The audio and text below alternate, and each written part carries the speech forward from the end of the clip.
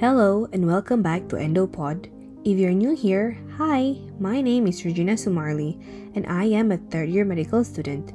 We are excited to be back after our winter break.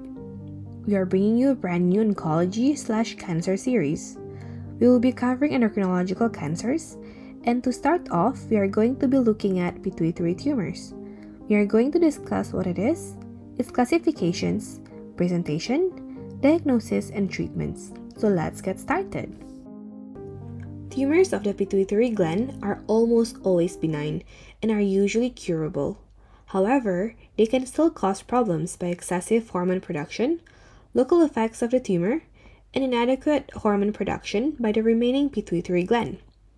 Pituitary tumors may also be associated with multiple endocrine neoplasia type 1, which is a rare hereditary endocrine cancer syndrome characterized by tumors of the parathyroid glands, endocrine gastroenteropancreatic tract, and anterior pituitary, as an example, prolactinomas. Pituitary tumors, or adenoma, account for 15% of primary intracranial tumors, and there are approximately 80 cases per 100,000 individuals. The peak age of patients range from those in their 30s to their 60s.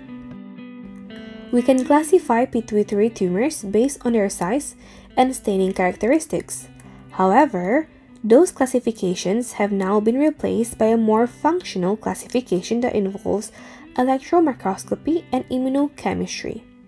This is because classifying the tumors based on size and staining has proven to be of no clinical value. We will touch a bit about the previous classification before discussing those that are used now. So, based on size, we can classify pituitary tumors as macroadenomas and microadenomas. Microadenomas are those that have a diameter of less than 1 centimeter, and macroadenomas are those that have a diameter larger than 1 centimeter. Based on staining characteristics, they can be classified as chromophobe and chromophilic tumors. True to their names, chromophobic does not take up stains and chromophilic does. Now that we have discussed a bit about their previous classification, let us now focus on the current classification using immunohistochemistry and electron microscopy. These techniques have identified hormonal production in many chromophobe adenomas, enabling pathologists to identify the hormones produced. They also found out that many tumors produce more than one hormone. Scientists can now histologically determine the mutated form of P53, which suggests a rapidly growing tumor. This is quite important because the endocrinologic morbidity that is associated with pituitary tumors is dependent on the specific underproduction or overproduction of a hormone or hormones associated with the tumor. Based on their ability to secrete hormones, pituitary adenomas can either be classified as non-secretory pituitary adenomas or secretory pituitary adenomas. Non-secretory adenomas account for 15 to 45% of all pituitary adenomas. The less common type, the secretory of pituitary adenomas, can usually lead to hyperpituitarism, which will showcase varying symptoms of its own. Knowing how we can classify the tumor is not enough. We also need to be aware of how it can present. The fact that these tumors can produce more than one hormone means that presentation may differ significantly between individuals suffering from the condition. Patients can present with growth hormone deficiency, gonadotrophin deficiency, thyrotrophin deficiency, corticotrophin deficiency, and panhypopituitarism. Let's go through this one by one. First is growth hormone deficiency. Adults can present with increased rate of cardiovascular disease, obesity, reduced muscle strength and exercise capacity, and increased cholesterol. Infants can present with hypoglycemia. Children can present decreased height and growth rate. Next is gonadotrophin deficiency. These can present differently in men and women. In men, They can present with diminished libido and impotence, as well as shrinking testes, but with normal sperm production. Women can present with diminished libido and dyspareunia, which is when someone experiences pain during or after intercourse. In chronic insufficiency, women can present with breast atrophy. Children can present with delayed or frank absence of puberty. Next, we have thyrotrophin deficiency. So this will present in the same way as hypothyroidism. Patient can present with malaise, weight gain, lack of energy, cold intolerance, and constipation. Patient can also present with corticotrophin deficiency. In this case, there will be deficiency of glucocorticoids and adrenal androgens. Initially, symptoms tend to be nonspecific. Severe adrenal insufficiency may present as a medical emergency. The last but not the least is panhypopituitarism. Patient can present with deficiency of several anterior pituitary hormones. This may occur in a slowly progressive fashion. Just now, we talked about deficiencies, but as we know, these pituitary tumors can also present with overproduction of various hormones including prolactin, growth hormone, and cortisol. Let's go through them one by one. In prolactin overproduction, patients present with hypogonadism if hyperprolactinemia is sustained. Women can present with amenorrhea, galactorrhea, and infertility, whereas men can present with decreased libido, impotence, and rarely galactorrhea. Next is growth hormone overproduction. Adults can present with acromegaly, so they might come with enlarging hands and feet, coarse facial features, frontal bossing and prognatism. Further changes in the voice and hirsutism can confirm the diagnosis. Respiratory difficulty and sleep apnea are fairly common.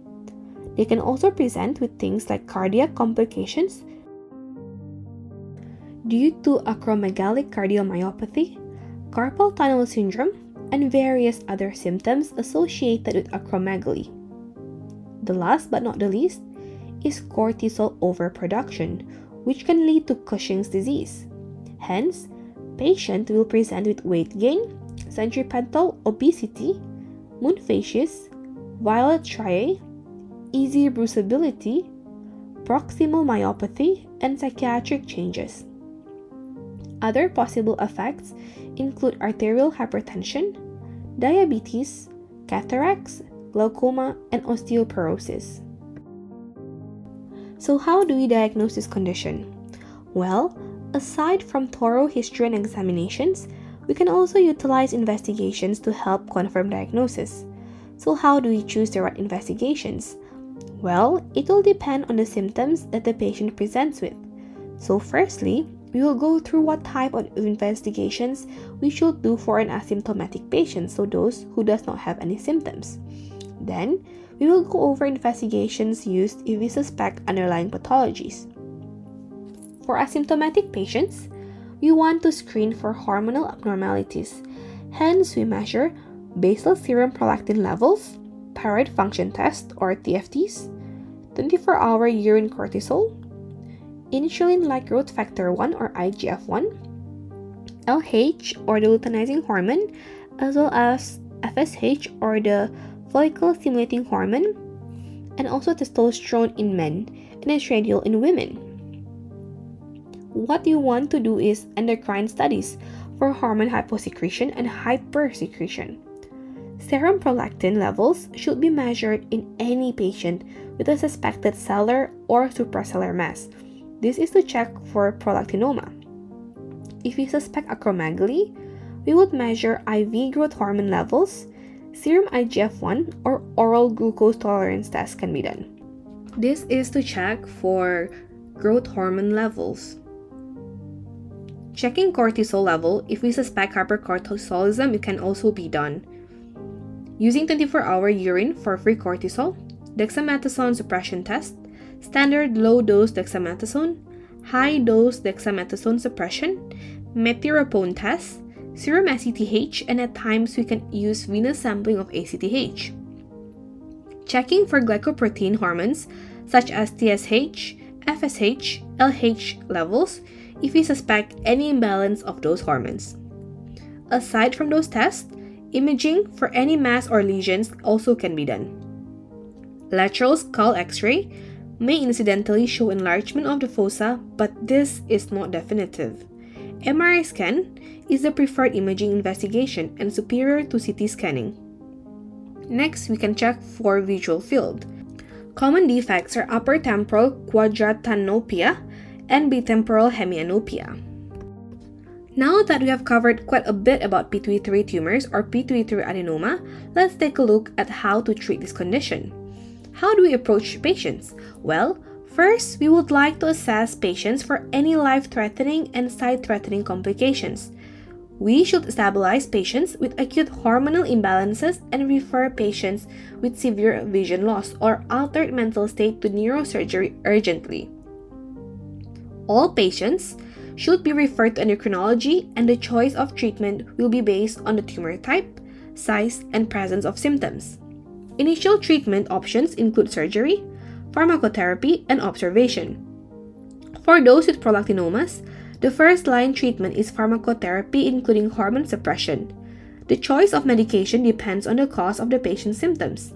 For those with secretory adenoma, except for prolactinoma, or those with symptomatic non-secretory adenoma, the first-line therapy is surgery. Then for those with asymptomatic macroprolactinoma or asymptomatic non-secretory adenomas, we tend to wait and see how it progresses. And then we have refractory tumors, which are those that are persistently symptomatic due to hormone production or tumors that are still causing symptoms of mass effect despite previous management steps. We can consider repeat transsphenoidal hypophysectomy, medical management, and or pituitary irradiation. It is important to achieve initial stabilization before starting definitive management. Patients may be actually unwell, secondary to hormonal alterations, and these should be treated aggressively prior to the definitive management, especially in those with secondary adrenal insufficiency, myxedema coma, or thyroid storm.